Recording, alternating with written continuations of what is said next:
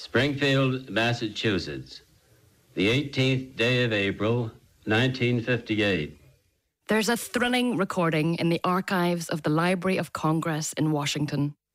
This is a field recording of the poems of Sylvia Plath. This is Lee Anderson speaking. In this recording, we hear the American poet Sylvia Plath read her poems and talk about her writing process.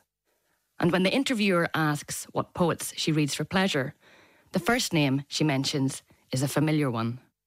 Well, Yeats. Outside of Ted Hughes. Ted Hughes continually, and Yeats, Eliot, John Crow Ransom especially. I have started reading Robert Lowell. I like a good deal in Robert Lowell.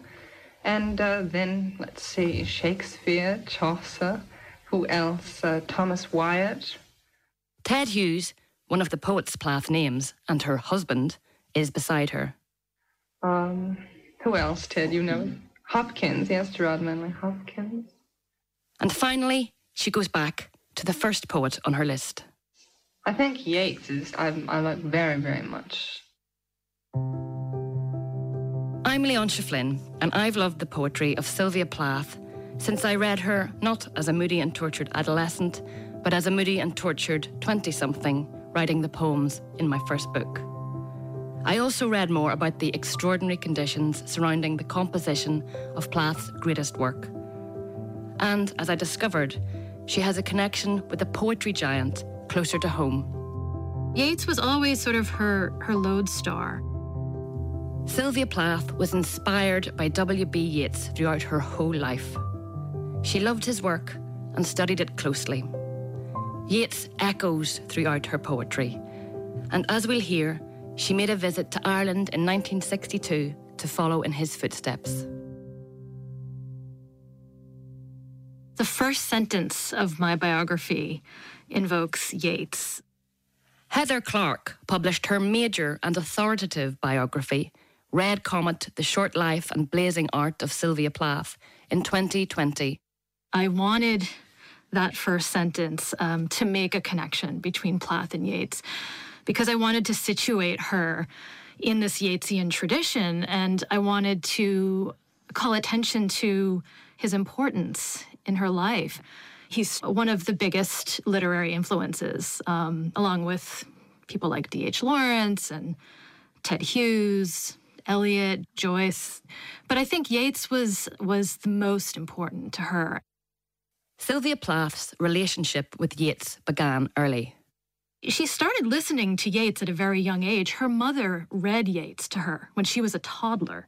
So those Yeatsian rhythms, she began to hear them quite early. And, you know, I think her childhood poems are actually quite influenced by Yeats. There are images of fairies dancing beneath the moon, and you sort of hear echoes of The Stolen Child and The Song of Wandering Angus, you know, the early Yeats, that kind of dark romanticism. So I think he's there in her childhood poems. And these are poems she wrote when she was 8, 9, 10. You can see the influence. So right from the start, I think he's shadowing her. Plath attended Bradford Senior High School in Wellesley, Massachusetts, and there deepened her love of literature in general and of Yeats in particular. In high school, she took a 3-year honors seminar with a very influential teacher named Wilbury Crockett, and he taught her Yeats, Eliot, Joyce, Lawrence. He was big on the modernists. And I think that maybe the most important Yeats poem for her at this time was The Cold Heaven. You can see it in many, many high school poems. Two that stand out are Alone and Alone in the Woods Was I, and there's another one called Joy. And in these poems, she's just sort of playing around with these paradoxical, dueling visions of heat and cold and fire and frost, and these very Yeatsian images. And these are unpublished poems, but the influence is quite obvious. From high school, Plath went on in 1950 to study at Smith College, Northampton on a scholarship. She was studying poems by Yeats. She was reading criticism. Interestingly, she devoured critical books on Yeats by Louis MacNeice, by Richard Ellmann. So she was very much in touch with the kind of, the larger kind of critical material on Yeats as well. This is critic and lecturer Dr. Maria Johnston. Maria has seen first-hand evidence of Plath's fascination with Yeats as a student and apprentice poet. I actually, when I was at Smith, I was able to view her books from her own personal library. So I saw her complete Yeats poems, her collected plays, and they're all so heavily annotated, with notes, underlines. So she was such an engaged and enthusiastic reader. She has a wonderful response to reading Yeats. She says that the scalp crawled, the hair stood up, so it was such a physical reaction to his work from very early on. Yeats was a towering figure in poetry on both sides of the Atlantic in the mid-20th century. And we can trace the influence of Yeats on her development as a poet. Well, I think Yeats is a key influence. This is Gerald Daw, poet and Professor Emeritus of Trinity College, Dublin. I mean, I think you can run the ruler over individual poems from early Plath to her final poems, and you'll hear echoes of Yeats. And she talks about the influence of his sound system of assonance and consonance. And this is something she talks about in the 1958 Library of Congress recording.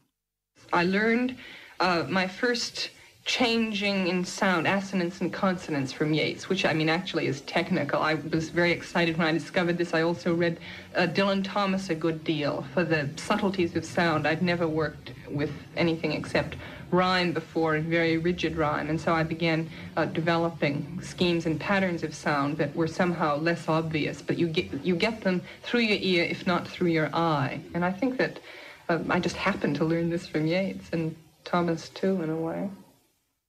Also, I think there are two other things that strike me about Yeats's influence on Plath's poems. The first one is the sense in which she was drawn to his landscapes. It's not a warm, sensual kind of landscape. It's an ominous landscape. One of these ominous, psychological landscapes is found in Sylvia Plath's late poem, Mystic. Plath's lines here echo Yeats's famous words in his poem Easter 1916. Changed, changed utterly, a terrible beauty is born.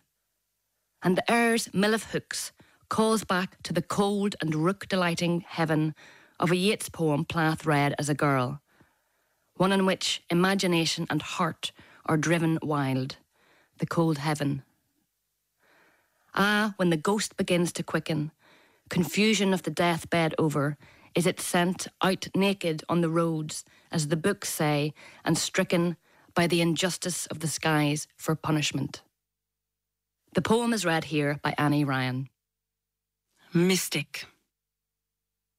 The air is a mill of hooks, questions without answer, glittering and drunk as flies, whose kiss stings unbearably in the fetid wombs of black air under pines in summer. I remember the dead smell of sun on wood cabins, the stiffness of sails, the long, salt, winding sheets. Once one has seen God, what is the remedy? Once one has been seized up without a part left over, not a toe, not a finger, and used utterly in the sun's conflagrations, the stains that lengthen from ancient cathedrals, what is the remedy? The pill of the communion tablet, the walking beside still water, memory, or picking up the bright pieces of Christ in the faces of rodents, the tame flower nibblers, the ones whose hopes are so low they are comfortable. The humpback in his small washed cottage under the spokes of the clematis. Is there no great love, only tenderness? Does the sea remember the walker upon it? Meaning leaks from the molecules. The chimneys of the city breathe. The window sweats. The children leap in their cots. The sun blooms. It is a geranium. The heart has not stopped. The other thing is, it's the way in which she kind of imitates, makes her own, but imitates Yeats's use of the personal pronoun, this sense of speaking through the I, and how that becomes a dramatic force in her poems. I think that's Yeatsian. We can hear something of that declarative, theatrical tone in the opening stanzas of perhaps Sylvia Plath's most famous poem, Daddy, a poem in which she performs her own personal psychodrama. You do not do any more black shoe, in which I have lived like a foot for 30 years, poor and white, barely daring to breathe or achoo. Daddy, I have had to kill you. You died before I had time, marble heavy, a bag full of God, ghastly statue with one grey toe, big as a Frisco seal. And a head in the freakish Atlantic where it pours bean green over blue in the waters of beautiful Nauset. I used to pray to recover you. Ach, do.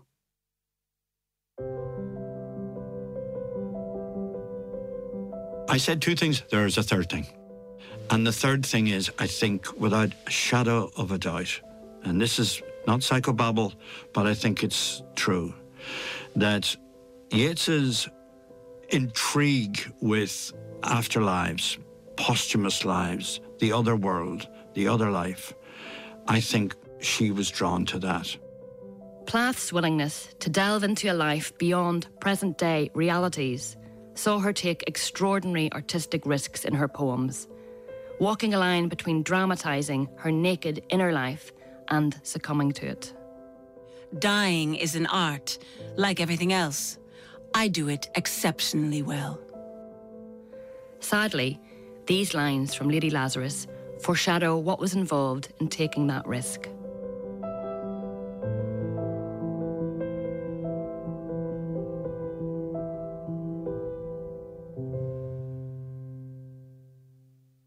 In 1956, Sylvia Plath was studying in Cambridge in England on a Fulbright scholarship. Famously, she and the poet Ted Hughes met there at a raucous literary party on February 25th. Plath afterwards wrote in her journal about how Hughes very suddenly kissed her on the mouth and neck, and she bit his cheek. Hughes left bleeding, as well as a ferocious passion for poetry and each other. Plath and Hughes shared a passion for the poetry of W.B. Yeats. I think Yeats played a big part in her attraction to him, especially. He was somebody who I think embodied this Yeatsian sensibility that she was trying to get more of into her own poetry. And she liked the wildness. She liked the sort of rebel hearts, Ted Hughes and his friends.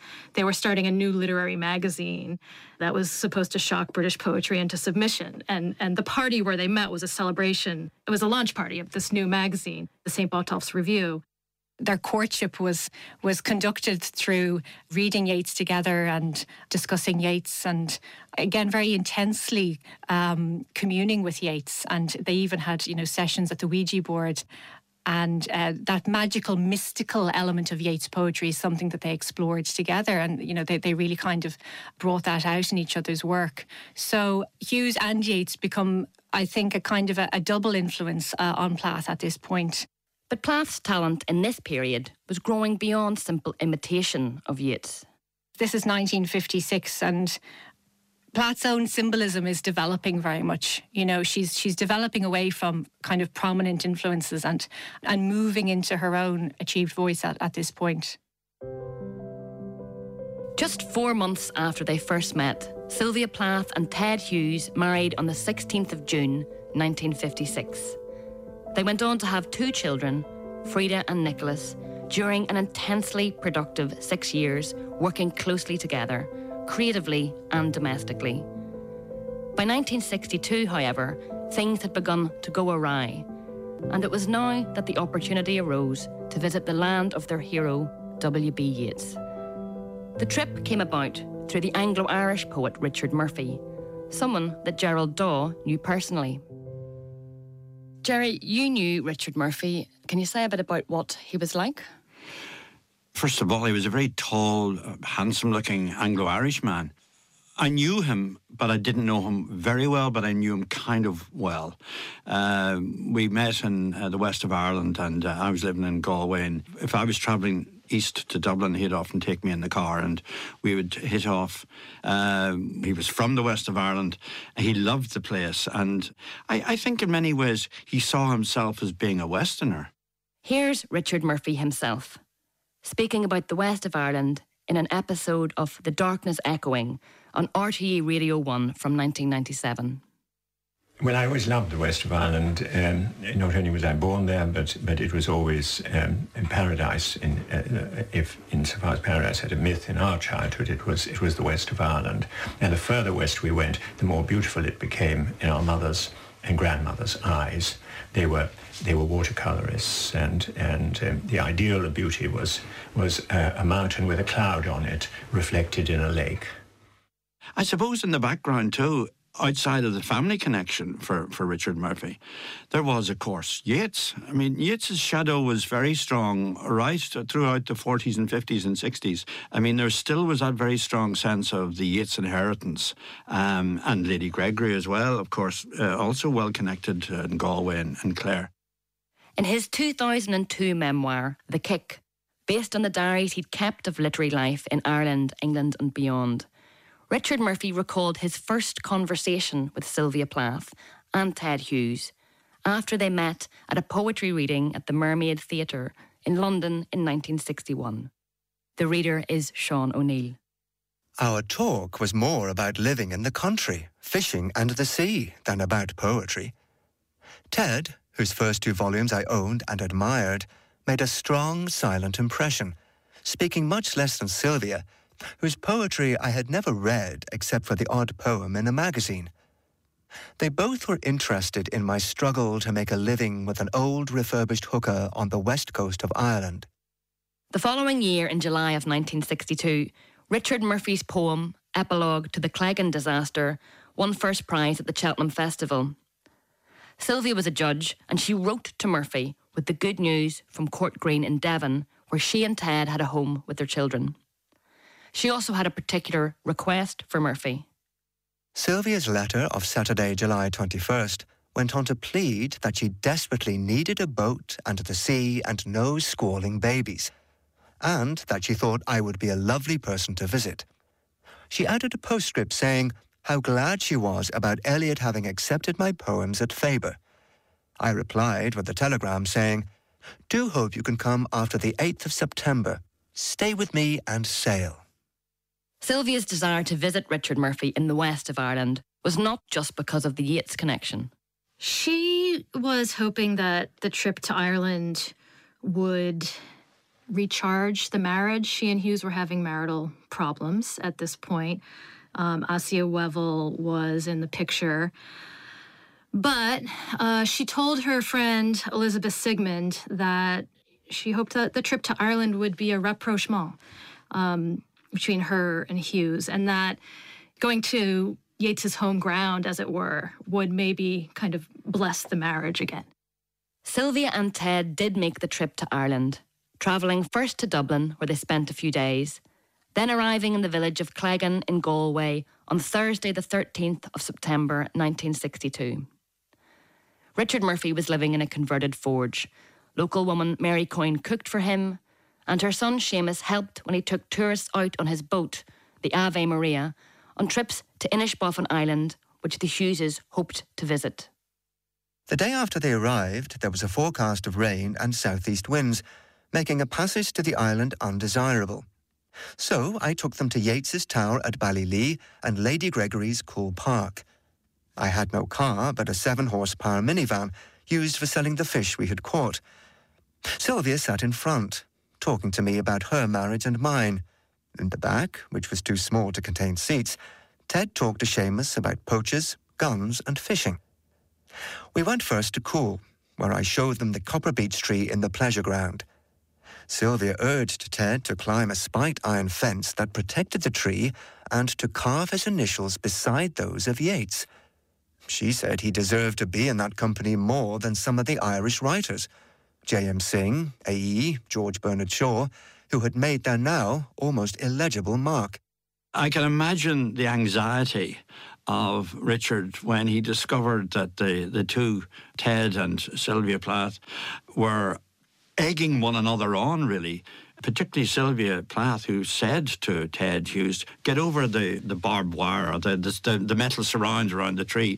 I mean, I'm sure Richard must have nearly had a heart attack at the notion of this. That didn't happen. They couldn't get over it. No. And I think actually Hughes demurred, to be honest. I think he probably... He didn't try very hard. He didn't try very hard. From Lady Gregory's estate in Coole Park, Plath and Hughes headed to Yeats's tower at Thor Ballylee. This was the Anglo-Norman tower Yeats had made his family home from 1921 to 29, and an enduring monument and symbol in his poetry. Thor Ballylee was in ruins. It was another few years, 1965, that it was opened in a refurbished state. But of course, to arrive in Thor Ballylee in its ruins must have been a supercharging event for Perhaps Sylvia. better in its ruins, in fact, than it was when it was must have really occupied. sent electric waves through her. But, I mean, I think what Murphy was trying to do was to show the couple, the two poets, this romantic west of Ireland. And he probably knew, I'm sure, I've no doubt in my mind he knew, that both Plath and Hughes revered Yeats's poetry. So a place of pilgrimage in some ways. Exactly. It is exactly what it was. It was a pilgrimage. He said one of the most special memories he had of Plath and Hughes was of the two of them in Yeats's tower together. And he said they were finally confronting Yeats together there for the first time. And there was something really moving about seeing them there in that setting. The tower at that time was the ruin predicted by Yeats in the poem Carved on a Stone at Ballylee. People in the neighbourhood had taken everything that could be moved. The tourist board had not begun its restoration, and the road was still untarred. A patient ass was rubbing its ears on a gate. Jackdaws fled, protesting as we climbed the spiral stairs.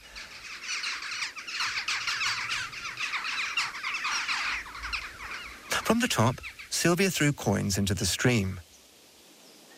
Then they noticed a moss-coated apple tree, planted in the time of Yeats, bearing a heavy crop of bright red cookers.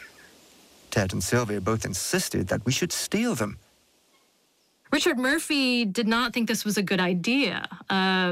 He's local, he's living there. Exactly. Yes. He was very uncomfortable with this. And then Ted Hughes said, well, when you come to a place like this, you have to violate it. And what do you think he meant by that? I don't know if he just meant he was talking back to Yeats in some way, or... and also in the spirit of him, you know what I mean? It's this maverick, romantic, that again, not doing quite what you're told or what you're supposed to do. That sense of rebellion was always so strong in both of them. Despite their joint adventure in stealing Yeats's apples, things were not, in fact, going well for Plath and Hughes as a couple. And Richard Murphy attempted to ease the tension, though this did not quite work out as planned. On Friday night, I rang Tom Kinsella in Dublin, asking him to come down the next day from Dublin and help me entertain my guests, who were marvellous company, but not getting on well together. I wanted to break our triangle into a square. So, while Tom was on his way by car to Cleggan, I took Sylvia and Ted out on the Ave Maria and landed them on Inishboffin, where they stayed until I picked them up for the return journey at 5 o'clock. During our passage of 6 miles across open water with a strong current and an ocean swell, Sylvia lay prone on the foredeck, leaning out over the prow, a triumphal figurehead, inhaling the sea air ecstatically, as if she were challenging the ocean to rise up and claim her.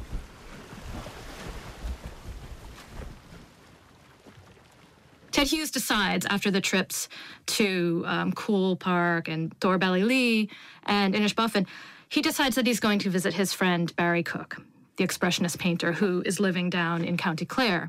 And this happens quite suddenly. Yes, very suddenly. And Plath is not happy about this. Hughes tells her he'll meet her at the Dublin boat in a few days. And Richard Murphy wakes up and discovers... Yes, Richard... Hughes is gone. Yes, Richard Murphy is uncomfortable with the situation because he's He's, as he describes himself, a sort of Anglo-Irishman with an English accent living in a rural Catholic village, and he's established this fragile alliance with the villagers. Here he is alone with a married woman, and he's worried about what people will say. Is it just that he's worried about what people will say, or is there any sense that he's personally worried that she has got the wrong? Yes, he is. Well, Plath had been confiding in him through the visit about some of her marital troubles, and he had been telling her that this was not worth ending the marriage over, that one adulterous lapse was not something that she needed to get a divorce over. And so he was sort of trying to smooth things over, but he was also worried that she might have been romantically interested in him. Because of the kick? The kick, yes. The kick under the table, yeah. There was a kick under the table, which may or may not have been accidental. We don't know. Sometime during the meal, Sylvia gave me a gentle kick under the table. This alarmed me because I didn't want to have an affair with her, or break up her marriage, or be used to make Ted jealous, or upset Mary Coyne. It's a bit strange, all right.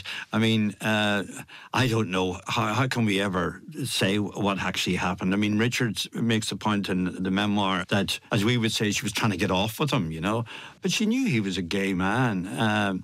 Maybe, as other people have suggested, it was just a kind of an error. She just kicked him and that was it. It just happened.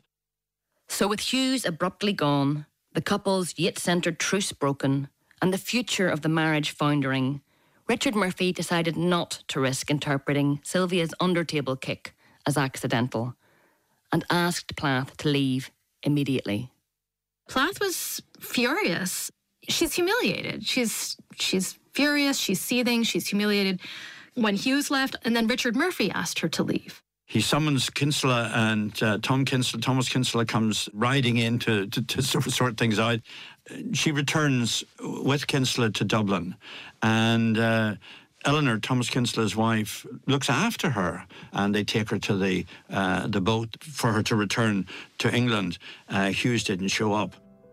And she goes back to Devon, and that's it. That's the end of the marriage? That's the end of the marriage. The trip to Ireland that was supposed to save the marriage actually ended the marriage. And she gets home to Devon, and she writes to her friends and says, "It is over."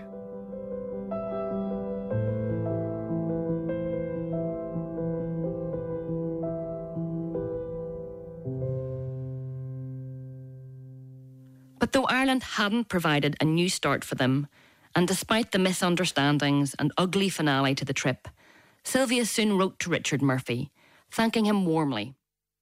Court Green, North Taunton, Devonshire, England, September 21st. Dear Richard, I cannot thank you enough for your hospitality and the wonderful, wonderful food of Mrs. Coyne. The boats and the sea were like a great cure for me.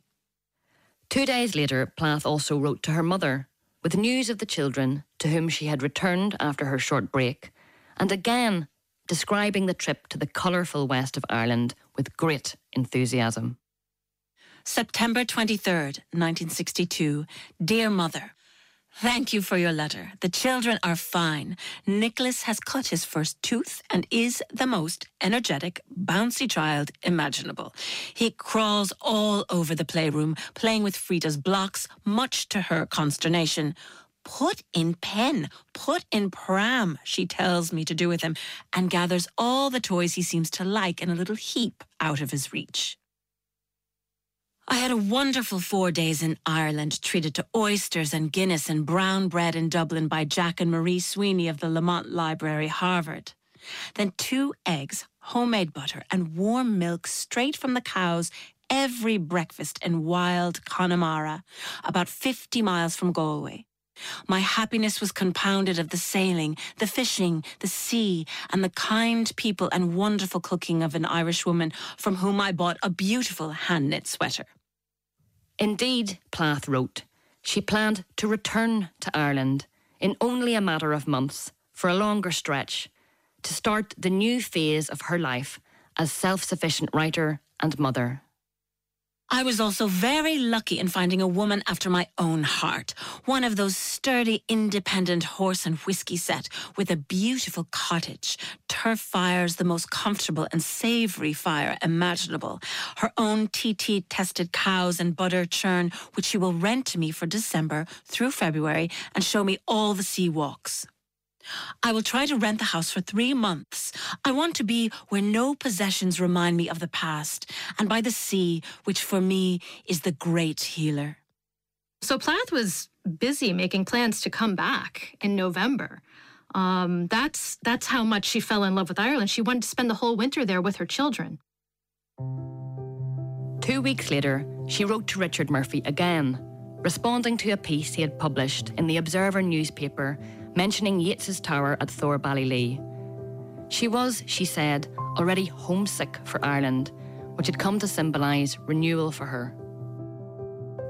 Sunday, October 7th. Dear Richard, the review was lovely. It was fine to see it there in the middle of everything and so spacious. Only Ted says they were jackdaws. As far as I'm concerned, every blackbird is a rook. It was like a brilliant enamel, your account of the place, and made me homesick for it. The first pure, clear place I've been for some time.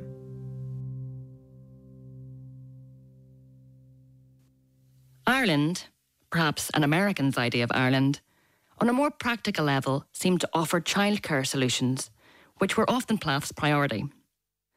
There, she could turn her attention fully to the poetry pressing on her, exhilaratingly, she told Murphy, in her new freedom. I shall be coming to Moyard with Ted's aunt as a companion, and I hope to get an Irish girl to live in and accompany me back, if I have the luck of the Irish. I shall try for a good Catholic, and maybe she can convert me, only I suppose I am damned already. Do they ever forgive divorcees? I am getting a divorce, and you are right. It is freeing. I am writing for the first time in years, a real self, long smothered. I get up at 4 a.m. when I wake, and it is black, and I write to the babe's wake. It is like writing in a train tunnel, or God's intestine. Regards, Sylvia. She was extremely excited about it. She wrote to friends and family about the walks that she would take on the cliffs and the whiskey she would drink, and she was going to make friends with these women in the village. And she was just very excited about it. But her plans then changed.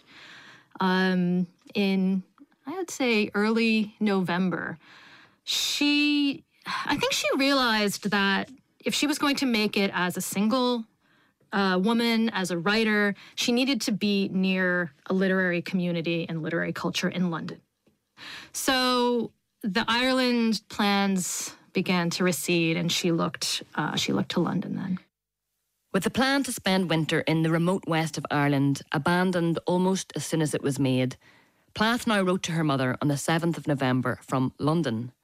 She had exciting news.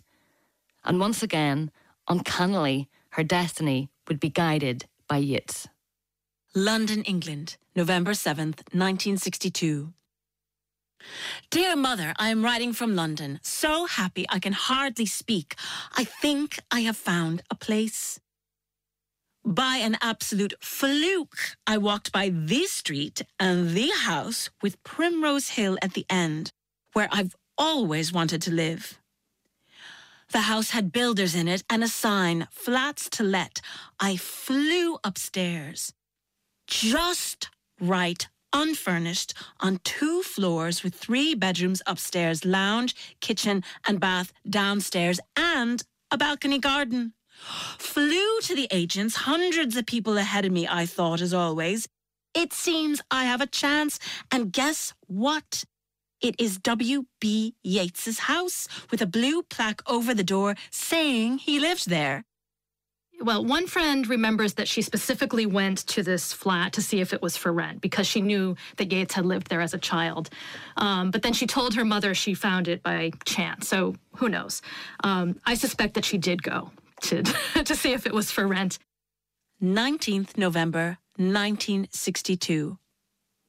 I am in an agony of suspense about the flat. I was first on the list of applicants. Already I've met an offer for £50 more a year. Now they have sent out for my references. In other words, to solicitor, banker, accountant, to see if I can afford it. I had the uncanny feeling I had got in touch with Yeats's spirit. He was a sort of medium himself when I went to his tower in Ireland. I opened a book of his plays in front of Susan as a joke for a message and read, "Get wine and food to give you strength and courage, and I will get the house ready." Isn't that fantastic? She lived inside omens. And this was the big omen, that she was actually moving into the house that Yeats had lived in as a young boy, and that he was going to be her protector. December 14th, 1962. Dear Mother, well, here I am, safely in Yeats's house. I can just about allow myself time for a cup of tea and a bit of letter writing after the immensity of the move, closing up the Devon house and opening this place.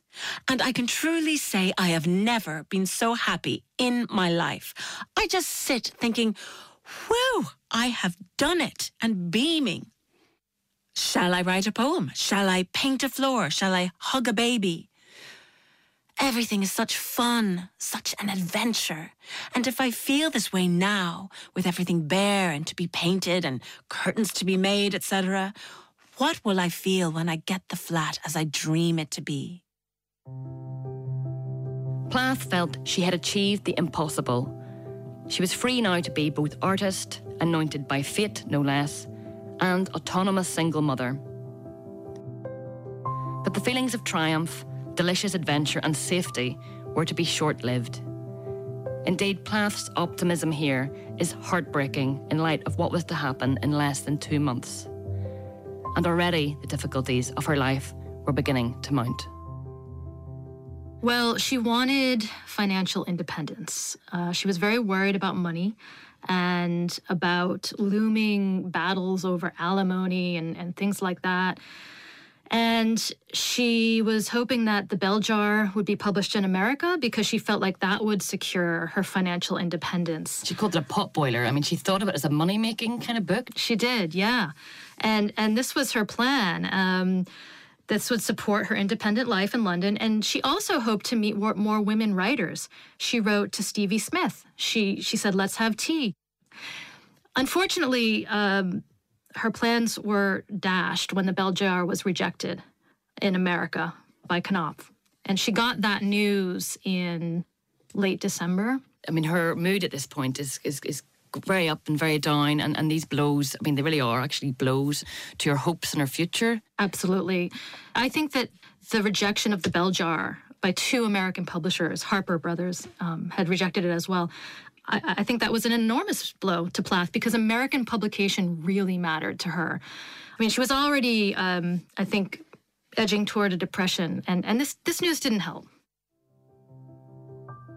The December of 1962 and January of 1963 also saw the coldest English winter of the 20th century, the Big Freeze.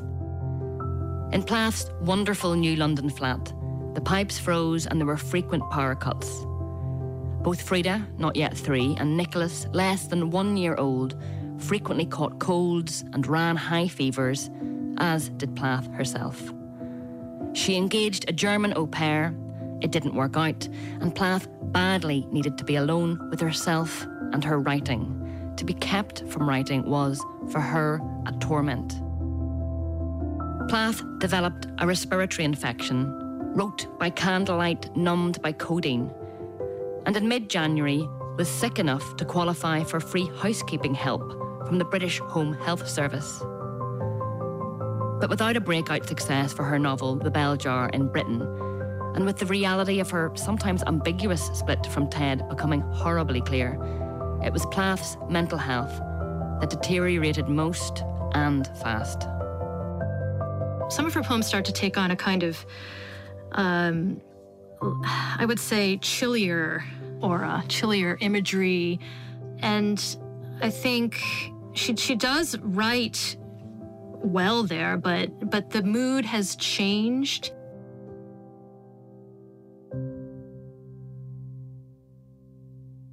On the 5th of February 1963, Plath wrote Balloons, an almost cheerful poem about her infant children, and Edge, a controlled, literary and appallingly calm poem centring on the image of a dead mother.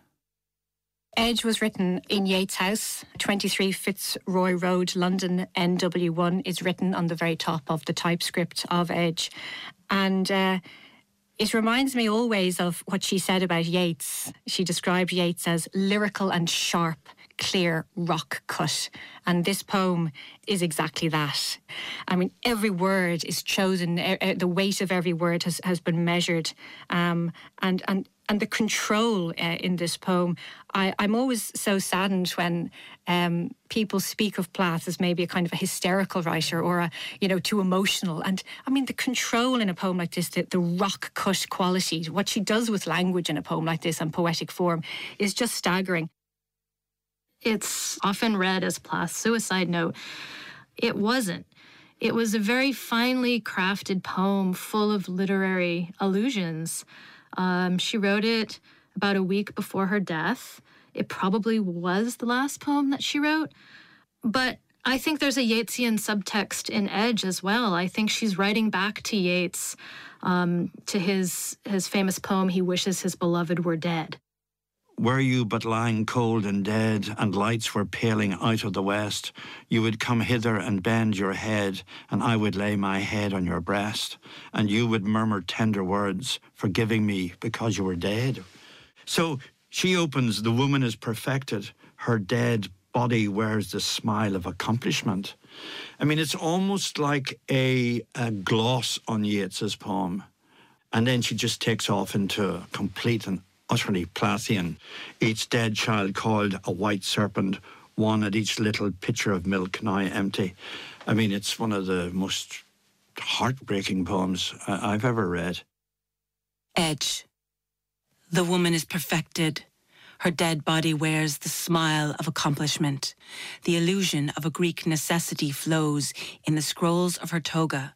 Her bare feet seem to be saying, we have come so far, it is over. Each dead child coiled, a white serpent, one at each little pitcher of milk, now empty. She has folded them back into her body as petals of a rose close when the garden stiffens and odors bleed from the sweet, deep throats of the night flower. The moon has nothing to be sad about, staring from her hood of bone. She is used to this sort of thing. Her blacks crackle and drag.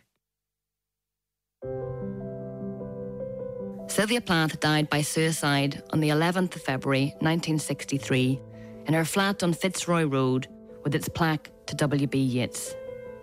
She was 30 years old. It's tragic that she died in Yeats's house because, in a way, he was such an enabling influence, always. I mean, it's not as if there's a clear A equals B equation between Plath and Yeats. I think he merges through landscape, through the voice, through the metaphors and images. And also, I think she possibly thought that Yeats's international standing as a poet writing in English was something that she aspired to. It's interesting, though, to think of, what might have happened. She could have been renting a cottage a few miles from Michael Longley in Mayo and living out her life, becoming perhaps an American-Irish poet. And things had just gone differently. If things had gone differently, yeah. For me, the genius of Sylvia Plath's last poems lie in their intense concentration. Poems like Edge, published in her posthumous collection Ariel, are honed like knives against the impossible conditions out of which they arise. No poet can write like this without knowing how good the work is. And it would have satisfied Plath's fierce ambition to know her international reputation now rivals that of her example, Yeats. Plath's naked ghost haunts the poetry world still. Could she have survived the ordeal of her 30th year, reconciling her life and art to live on, an expat poet in the west of Ireland close to the sea she loved? Perhaps we can hear an answer in Plath's poem, Black Rook in Rainy Weather. With its Yeatsian stanzas and its very Yeatsian rook, it's a poem in which the speaker glimpses beauty in the ordinary after a season of fatigue, a content of sorts. Let's finish with that poem, read here by Sylvia Plath herself. Black Rook in Rainy Weather. On the stiff twig up there hunches a wet black rook, arranging and rearranging its feathers in the rain. I do not expect a miracle or an accident to set the sight on fire in my eye. I seek no more in the desultory weather some design, but let spotted leaves fall as they fall without ceremony or portent. Although I admit I desire occasionally some back-talk from the mute sky, I can't honestly complain.